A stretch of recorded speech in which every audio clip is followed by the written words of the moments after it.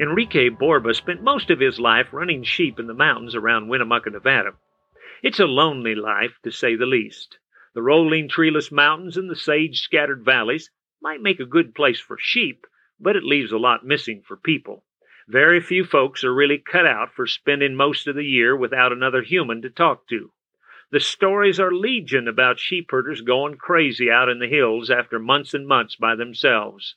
They begin to talk to the sheep, they see imaginary towns, they wander off and get lost.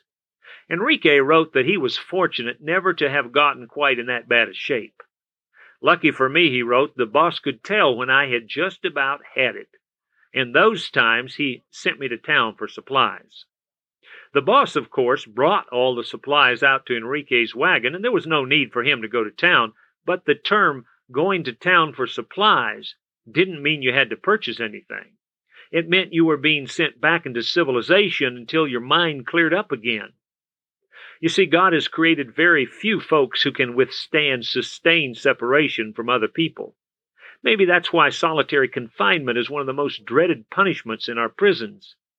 If ordinary people need some contact with other folks, individual Christians need contact with other believers even more. The Christian faith was not designed to be lived separate from the community of believers. Many spiritual gifts are given only to the whole fellowship. The Bible says, now to each one the manifestation of the Spirit is given for the common good. What normally happens to the isolated Christian? What happens to that one who has, on their own, decided to withdraw from all fellowship with other believers? Well, usually they wander into biblical error. They lose self-discipline. They enter into unbiblical relationships. They develop an inflated idea of their own spiritual wisdom. And sometimes they become very experimental, basing their life on their own dreams and experiences.